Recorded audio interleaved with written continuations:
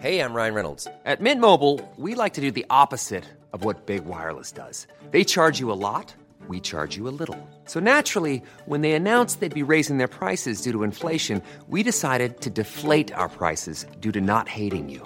That's right. We're cutting the price of Mint Unlimited from $30 a month to just $15 a month. Give it a try at mintmobile.com/switch. $45 up front for 3 months plus taxes and fees. Promo rate for new customers for limited time. Unlimited more than 40 gigabytes per month. Slows full terms at mintmobile.com.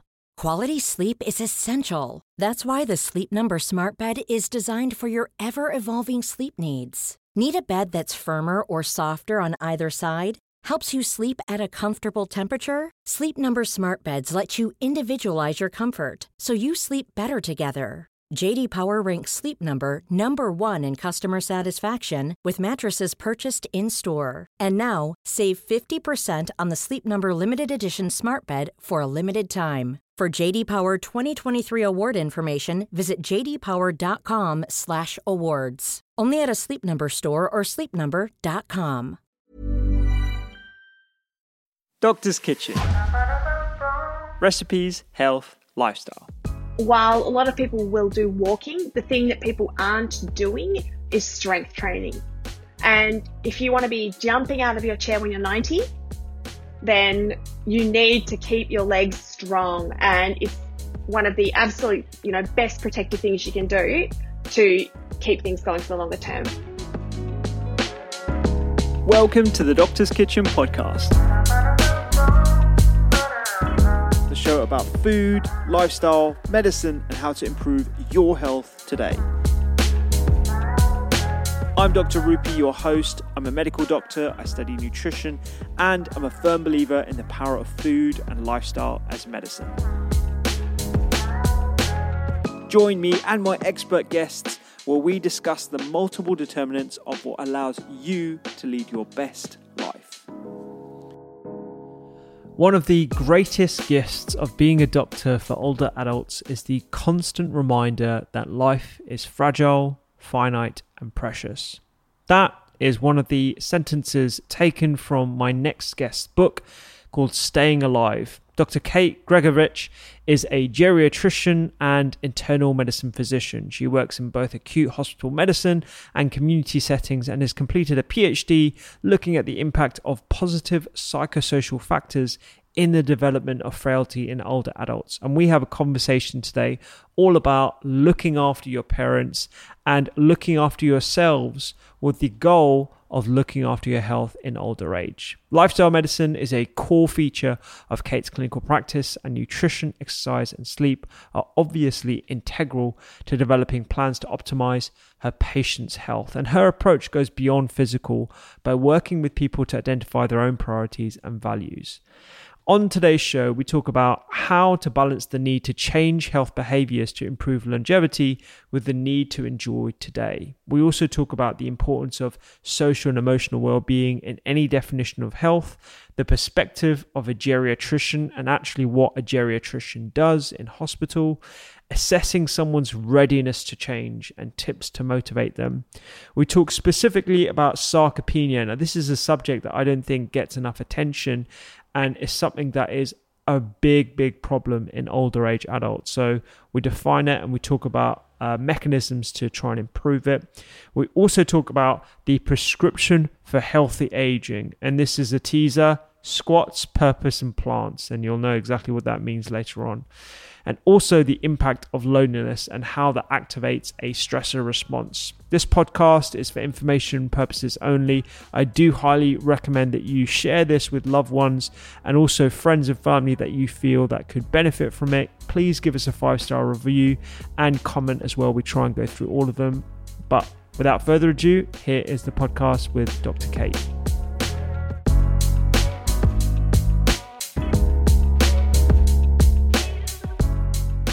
Kate, thank you so much for joining us on the podcast. It's a pleasure to have you here. Thank you so much for inviting me to be on. I'm a big fan of the podcast. Oh, that's good to hear. So we were first connected when I spoke at one of the lifestyle medicine conferences for Australasia, and you were comparing the session. I just wanted to ask you about the current state of lifestyle medicine and what the general consensus is amongst medics in Australia and that part of the world, and how you got involved in it as well. Yeah, I think lifestyle medicine for me is absolutely essential to the way I practice medicine. And, lifestyle medicine is a kind of new and fancy term for something that we've been really doing for a very long time. And, I'm a geriatrician, so I'm a specialist for older adults. And the person who founded geriatrics was a UK physician called, I believe, Marjorie Warren. And her amazing contribution to getting people better was to get people out of bed and to see what mattered to them and get them moving. And, it's such a simple thing, but it was revolutionary at the time. And in my day-to-day practice, the thing I love about being a geriatrician, I get to work with this amazing team, with physiotherapists, with dietitians, with social workers. And we don't look at making things perfect for our patients. We look at saying what really matters to you and how do we achieve that. And, sometimes there's a bit of some misperceptions about lifestyle medicine, that it's very alternative, that it's not mainstream, but it is absolutely integral to the way I practice medicine at a very large mainstream hospital. Yeah, I love that about Marjorie. I had no idea she was almost like, the founder of geriatrics, and the simple act of getting people out of bed and moving was sort of the core. I mean, it makes so much sense. And just for those who don't know what a geriatrician does on a day-to-day basis, why don't you give us a little insight, a window as to what geriatrics is and what your day-to-day is? Yeah, so I'm a medical doctor and I am a physician. So we do the same early training as cardiologists, gastroenterologists, as endocrinologists. Then I've subspecialized in geriatric medicine. And my day-to-day varies a lot depending on my day. I work in acute general medicine, so people who've just come into hospital unwell. I do some work in the community, which is really great and often so much more about helping people really thrive in where they want to be. I do some work in rehabilitation. I do some work in perioperative medicine. Basically, I get to work all over the place, and that's one of the things I really love about my job. Yeah, it's awesome, because I did a bit of geries when I was training to be a primary care physician. I did old age geriatrics. I did, old age dementia, old age psychiatry, as well as general medicine. And it is amazing just how diverse this field is, because on the face of it, Jerry's is just defined by, okay, we're treating people over a certain age. I can't remember what it is in Australia, but over here, I believe it's 65 plus, or depending on what hospital you go to. But that population just have such a diverse range of medical conditions, but also social circumstances as well. No 80-year-old is the same as another 80-year-old, although medicine sometimes inappropriately classifies them. Would you agree? What are your thoughts on that? Yeah, and that is just such a huge part of what my job is. And, by the time someone's 80, they've lived a life. They've had various different education. They've had different work. They've had different financial situation. They've had different relationships and life experiences. And all of these things come together to create someone's health status at this age.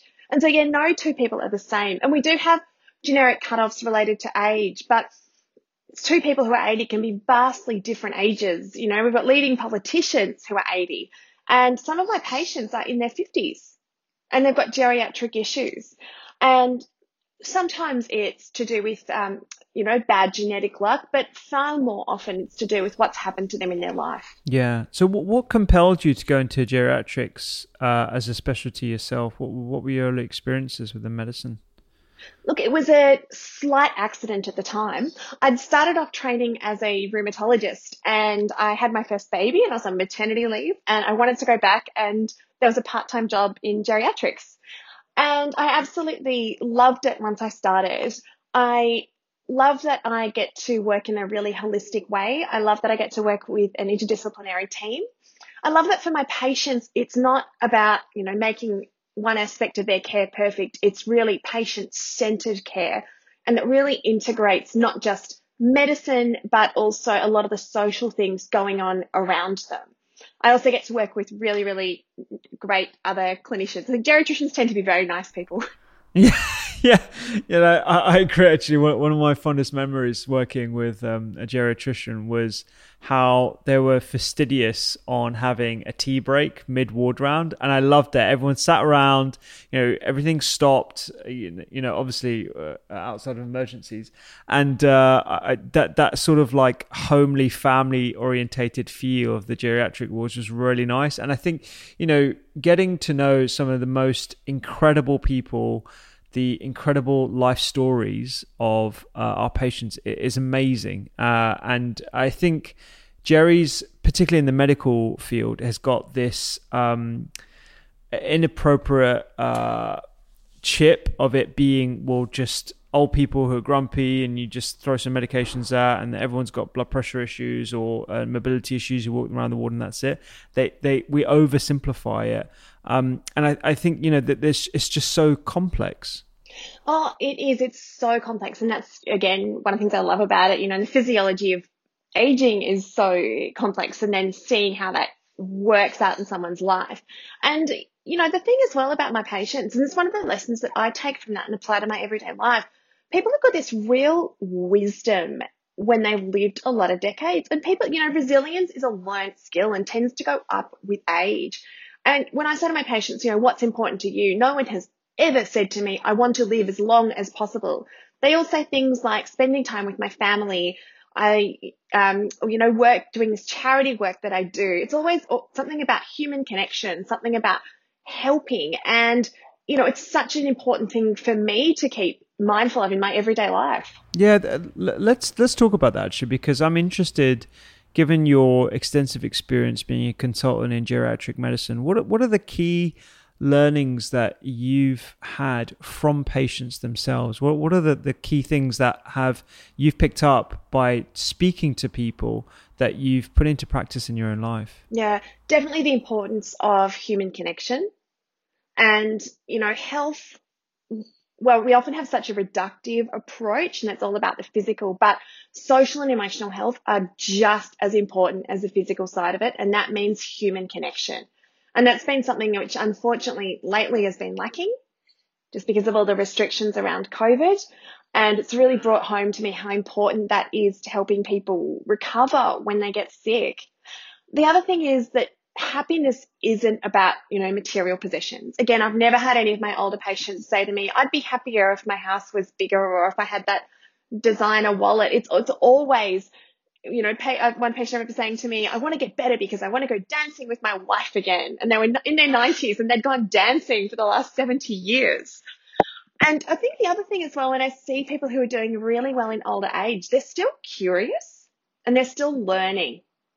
And people sometimes have this perception that as you get older, you lose the ability to learn new things, to have new ideas, to contribute. And it's just not true. There's so many examples of people doing fantastic things in that area.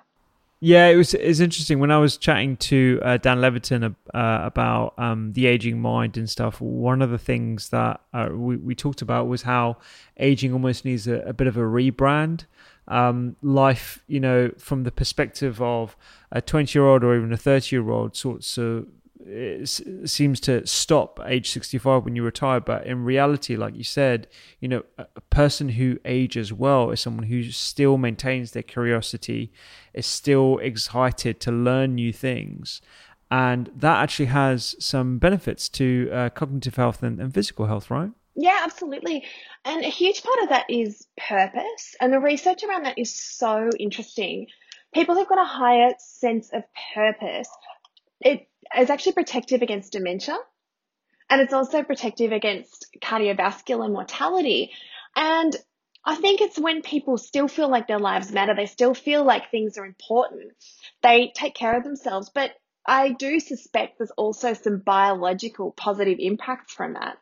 And when it comes to the reality of actually trying to instigate a lot of these things, and we'll talk about a few more in terms of nutrition, the microbiota, but how do you cultivate purpose from the perspective of someone who is from that older generation, perhaps has some ingrained mannerisms within themselves, or someone who's listening to this who might be middle-aged as well? How do you cultivate that feeling of that human connection, that purpose, and spark that curiosity? Yeah, and it can be really challenging, especially if people have got strong preconceived ideas. One thing I do is I always ask my patients what's important to them. What matters to you? What do you like to do all day? And try and frame things around that, because I think if things don't matter to someone, they're not going to make any positive lifestyle changes. And I guess as well with my patients, I do often see them with their sons and daughters who are in their 80s. And particularly if the parents have got age-related diseases, those sons and daughters are often extremely motivated to make some positive changes themselves. Yeah, and in a ward environment, let's say you're discharging someone, and how do you tap into that readiness to change, and how do you actually cultivate sort of that energy for them sometimes? I mean, you spoke about, what motivates them, what inspires them, but, I'm just trying to think from the perspective of someone who's listening who might have grandparents and they are limited by their mobility, they're limited by their connections and their ability, particularly right now as well. What kind of things have you come across that might be insightful for those people who are trying to look after their parents as well as look after themselves as we grow older? Well, I guess when they're leaving the ward, they're often very motivated to change and do everything they can to get home. Being in hospital is an amazing motivation. No one wants to spend time with us, and I get that. It's fine.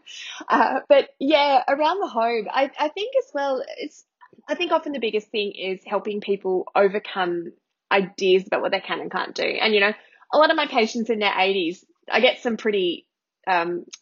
real looks when I tell them they need to start doing exercise, especially doing resistance training. Yeah. But, to their credit, they listen, they go and see the physiotherapist, they do their exercises. But again, it's just about framing it for things that matter to them. Yeah. And when it comes to, let's say, diet, and you're trying to suggest to someone who might have been eating the same thing, or has a particular taste and they're reluctant to change, do you have any sort of top tips or things that you've been successful with when it comes to trying to instigate changes for the benefit of their health and mental well-being? Yeah, it's really it depends on the group. So with my particularly frail older adults, it's often more just about getting those kilojoules in. But when people are a bit younger, when they've got a bit more sort of scope to make positive benefits in the longer term, I think one of the big things about diet, and I'm sure, you know more about this than I do, but I think one of the big things about diet that gets missed as well is that enjoying food needs to be absolutely central. And that so often gets lost, and we make healthy food sound, awful and reductive. And for anyone at any age, if they're wanting to make positive changes, it really does need to be framed as, making food that's really tasty. Yeah. And within the context of them actually being able to cook food as well. I mean, a lot of patients that I've come across, they do have carers, they do have support mechanisms that they have to rely on, and trying to fit that within the context of what is achievable for them is quite challenging as well. Are there things that you've developed perhaps in your practice, or even things that you've come across within the community that can help with improving the nutrition of the increasing aging population that we're going to be dealing with now and in the future? Malnutrition is actually a huge issue in frail older adults. And, I've even seen things like scurvy, which, you just don't expect. And when people are socially isolated, perhaps they live alone, they've got limited financial resources.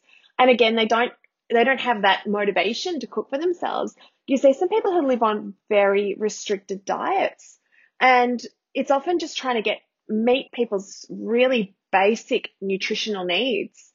And it can be a very hard thing. We've got certain programs where we can get Meals on Wheels, like food delivered. We try and get families involved. But for the most vulnerable, the biggest issue is just meeting basic dietary requirements. Yeah. And so one of the things that I remember learning during my nutritional medicine masters was about the aging microbiome. And you've talked about this in your book as well. I should mention the name of your book. What's the name of your book again? Staying Alive. Staying Alive, okay, yeah, aptly named book. You talked about the aging microbiome, and what happens during that, and I wonder if we could just double click on what happens to the microbiota as we age, why that happens, and what kind of things we can be thinking about in terms of additions to our diet, but also the suite of lifestyle interventions that we have to mitigate against the reducing diversity of that population. Yeah, so exactly as you said, the diversity reduces with older age. But even more than that, there's a study that came out of Ireland quite a few years ago, and it showed that people who were frail living in residential care had a less diverse microbiome, and they had different predominant bacterial species to people who were more robust and living in the community.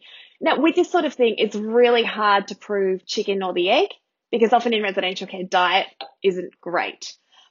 But it's highly plausible, but that with the reduction in diversity of the gut microbiome, with the changes in the predominant bacterial species, that you are getting an increase in exposure to harmful bacterial products. And this could be potentially a driver of frailty, because frailty is itself associated with immune dysfunction and inflammation. And so, we need more research in this area, but the way I take it is that I think it's all the more evidence just to keep eating your vegetables, eating that huge diversity of plant fiber and, the stuff that our garden, our gut needs to stay healthy. Yeah. Do you have any perspectives on supplementation, specifically probiotic supplementation, vitamin D, and even protein supplements as well? So I guess with the probiotics, there's some evidence for constipation in older adults. I guess my kind of reluctance with probiotics, a couple of things. Number one is that you're only looking often at one or two species, comparing that to a super diverse gut microbiome. The other thing is, I don't think taking a probiotic, you can't grow a seed in concrete. So a probiotic's not going to replace giving your gut microbiome all that fiber that it needs. I love that analogy, a seed in concrete. I'm going to borrow that one. That's a good one. And with vitamin D, which is commonly low in the older adult population, do you have a suite of sort of things that you tend to look out for, or? Look, not particularly. Vitamin D is so complex, and we supplement when it's low, definitely. There's not convincing evidence for giving vitamin D routinely to everybody. And with vitamin D, again, it's really interesting. I use, one tablet once a day usually. Giving people intermittent high doses is actually linked with falls. And there's been I didn't know that. Yeah, there's been a couple of studies looking at that. So giving like monthly high dose vitamin D seems to increase falls, and it's not entirely clear why. But again, with bone health, I think that the approach around that has often been a bit reductive.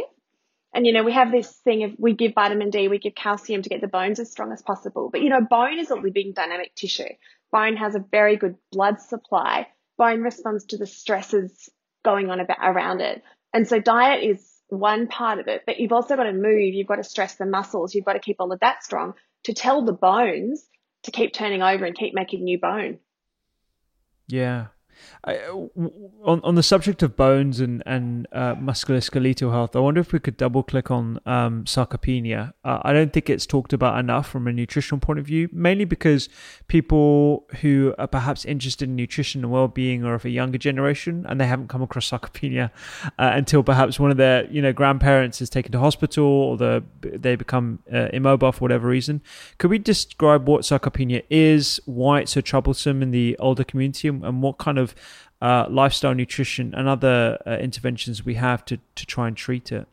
Yeah, sarcopenia is a really large problem in older adults. And in countries like the UK and Australia, the biggest cause of later life disability is actually inactivity. And again, that relates to sarcopenia.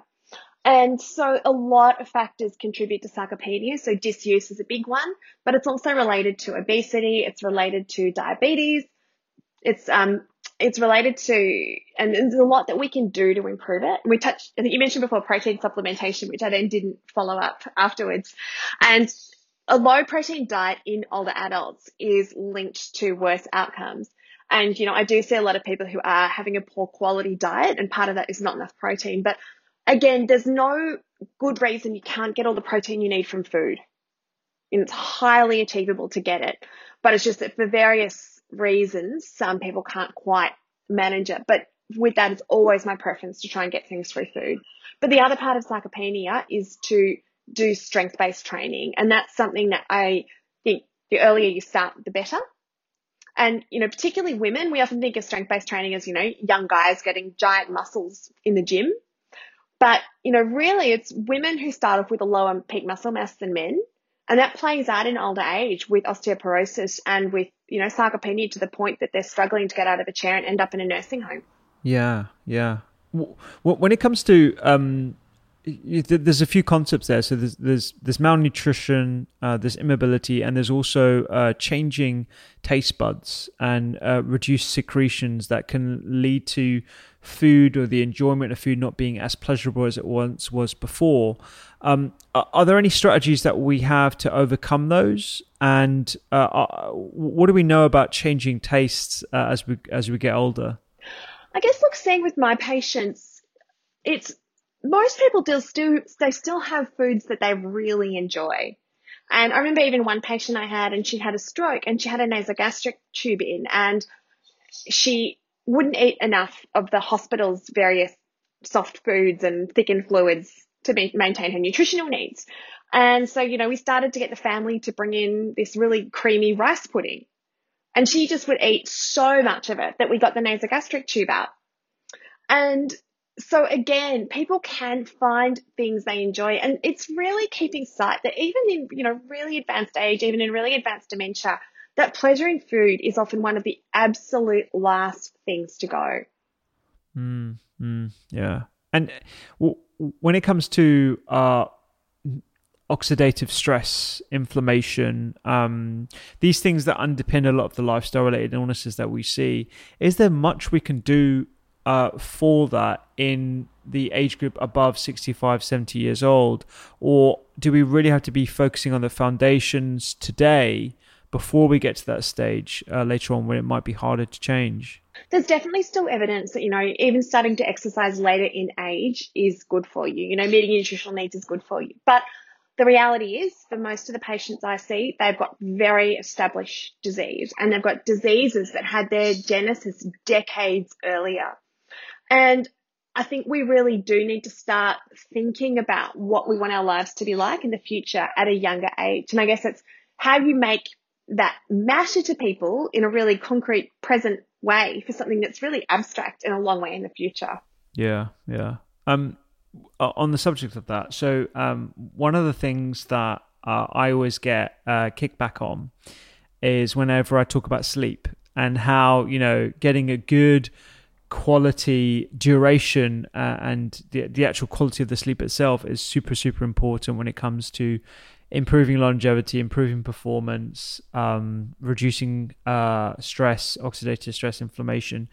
But for the older generation, it is so hard, and it appears to get harder as you get older. What do we know about sleep in older age, and is there a role for other treatments for sleep, and are they as effective? I'm thinking of things like CBT and other supplements as well for insomnia. Yeah, when I do talks to groups, older groups, the sleep is often where question time goes. That's what people want to know about. Yeah. And there's certain physiological changes that happen with older age that can make it a bit more challenging. So we normally get a surge of melatonin that helps us go to sleep. But for older people, they'll often get the surge a little bit earlier, and it's not quite as strong. And so you see these people who doze off in front of the television at 8 p.m. at night, and then they can't get to sleep. It's also hard to get into really deep sleep with older age.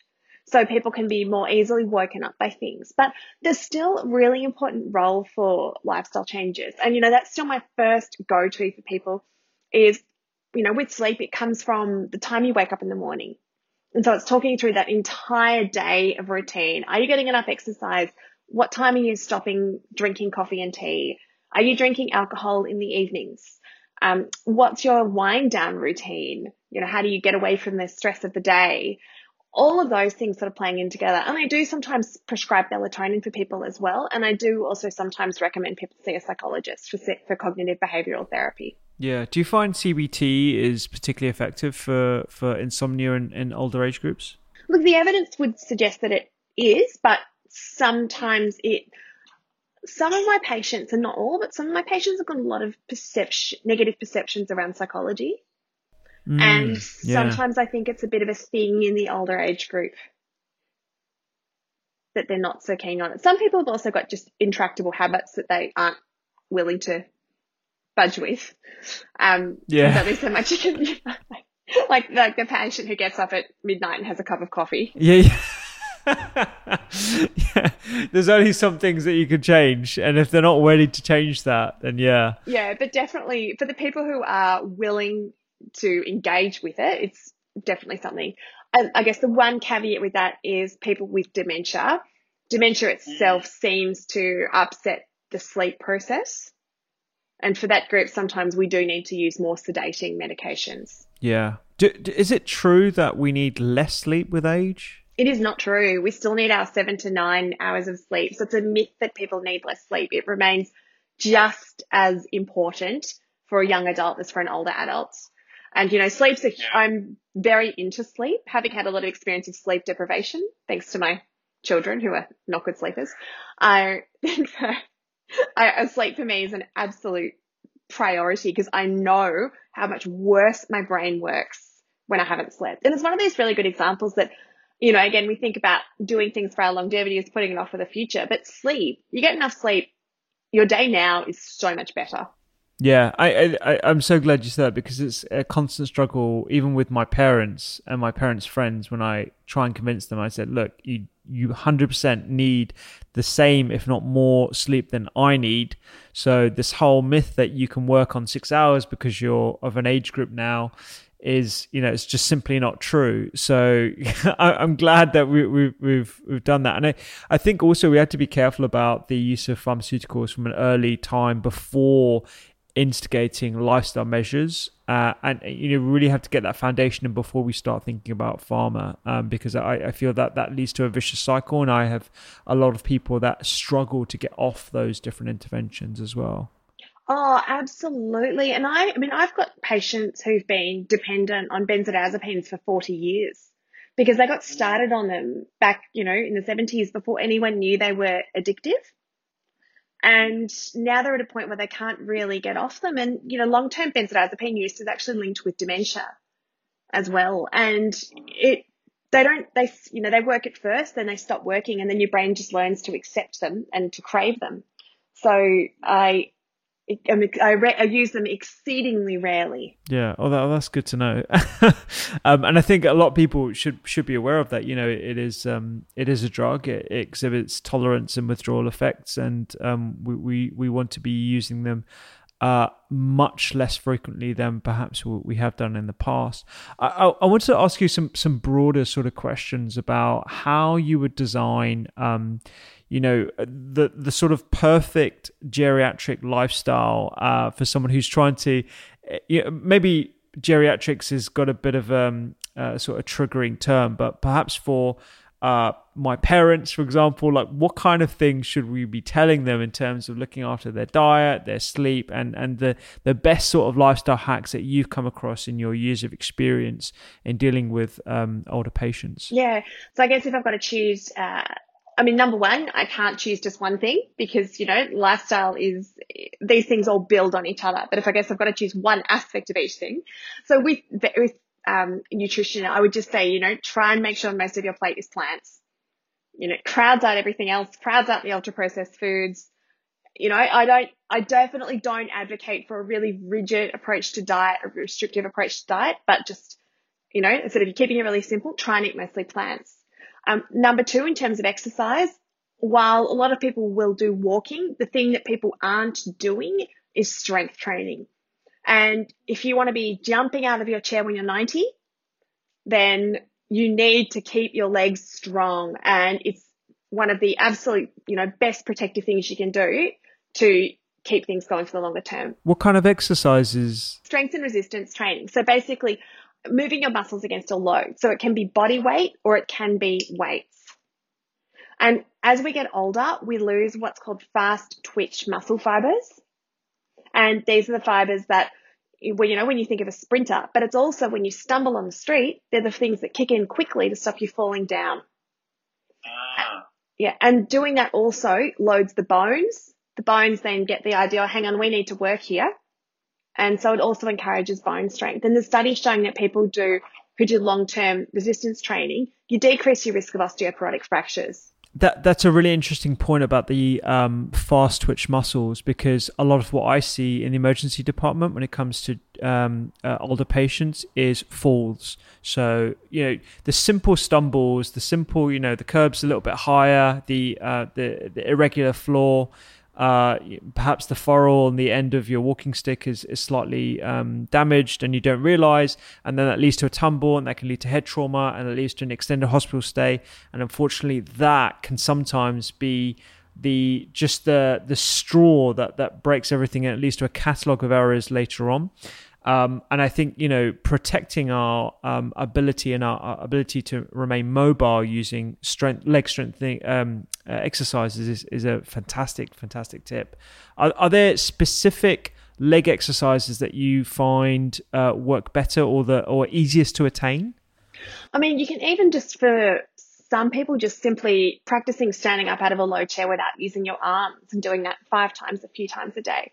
But generally, squats are great. But generally for people, if you're not as young anymore and if you haven't done resistance training, I'd recommend finding an experienced and skilled trainer.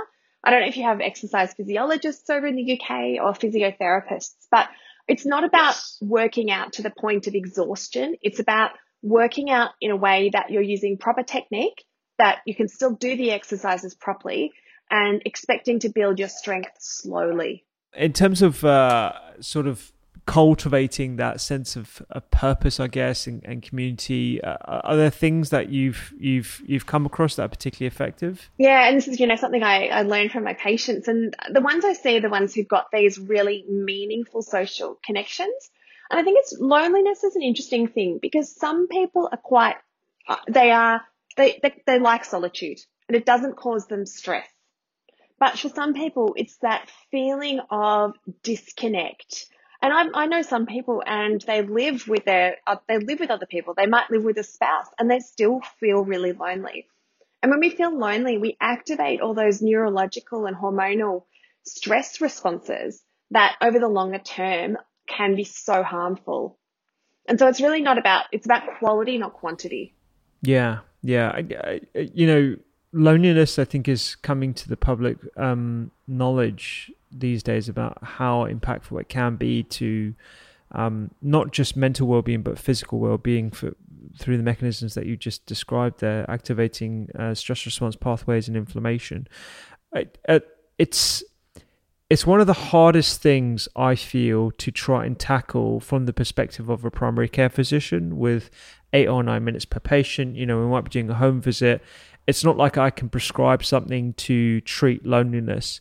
Are there any things that you've come across in your clinical experience, but also perhaps outside of that can try and help with this chronic loneliness that we're experiencing these days? Oh, look, I think it's really hard, and especially because loneliness is a stress state, and then people who tend to be in that state tend to be sort of a bit hyper alert and even less able to connect with others.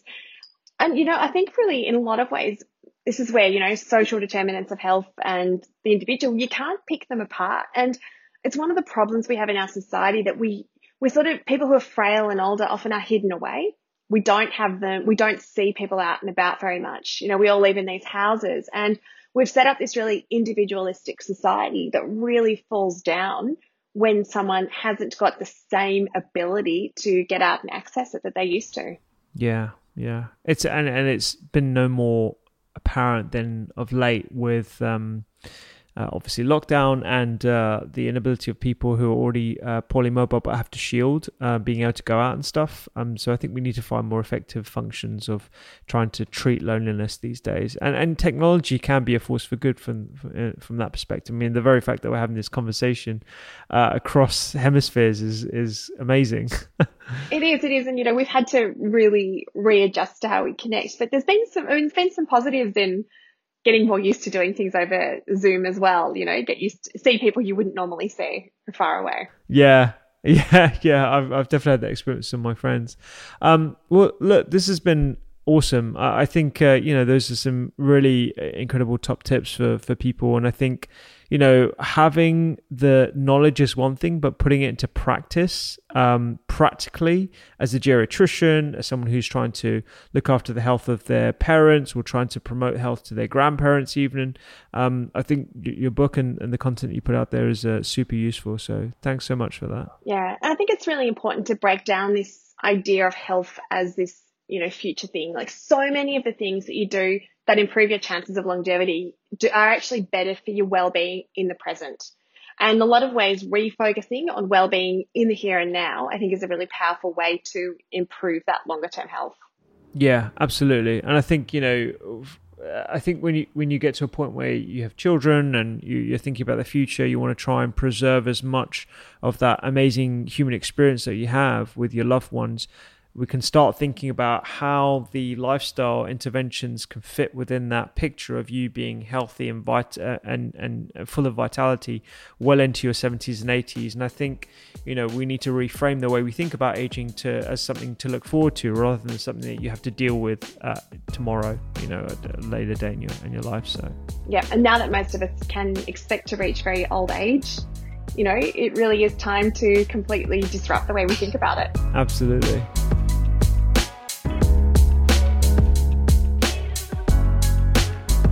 Thank you so much for listening. Just to reiterate exactly what we talked about, squats, purpose, and plants. I think it's a really good 3-word summary of the whole podcast. And if you want to find out more, do check out my guest on socials. You can check out all of her links on the podcast page, thedoctorskitchen.com/podcast. And also check her out on Instagram and the amazing book, Staying Live. It is an amazing manual for healthy aging, both today and the future. So it's definitely a resource for your parents or loved ones who are of the older generation. I hope you enjoyed listening, and I will see you here next week.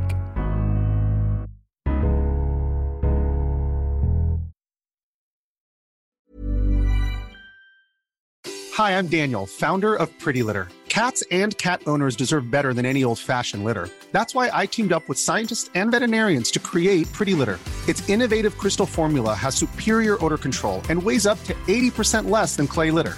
Pretty Litter even monitors health by changing colors to help detect early signs of potential illness. It's the world's smartest kitty litter.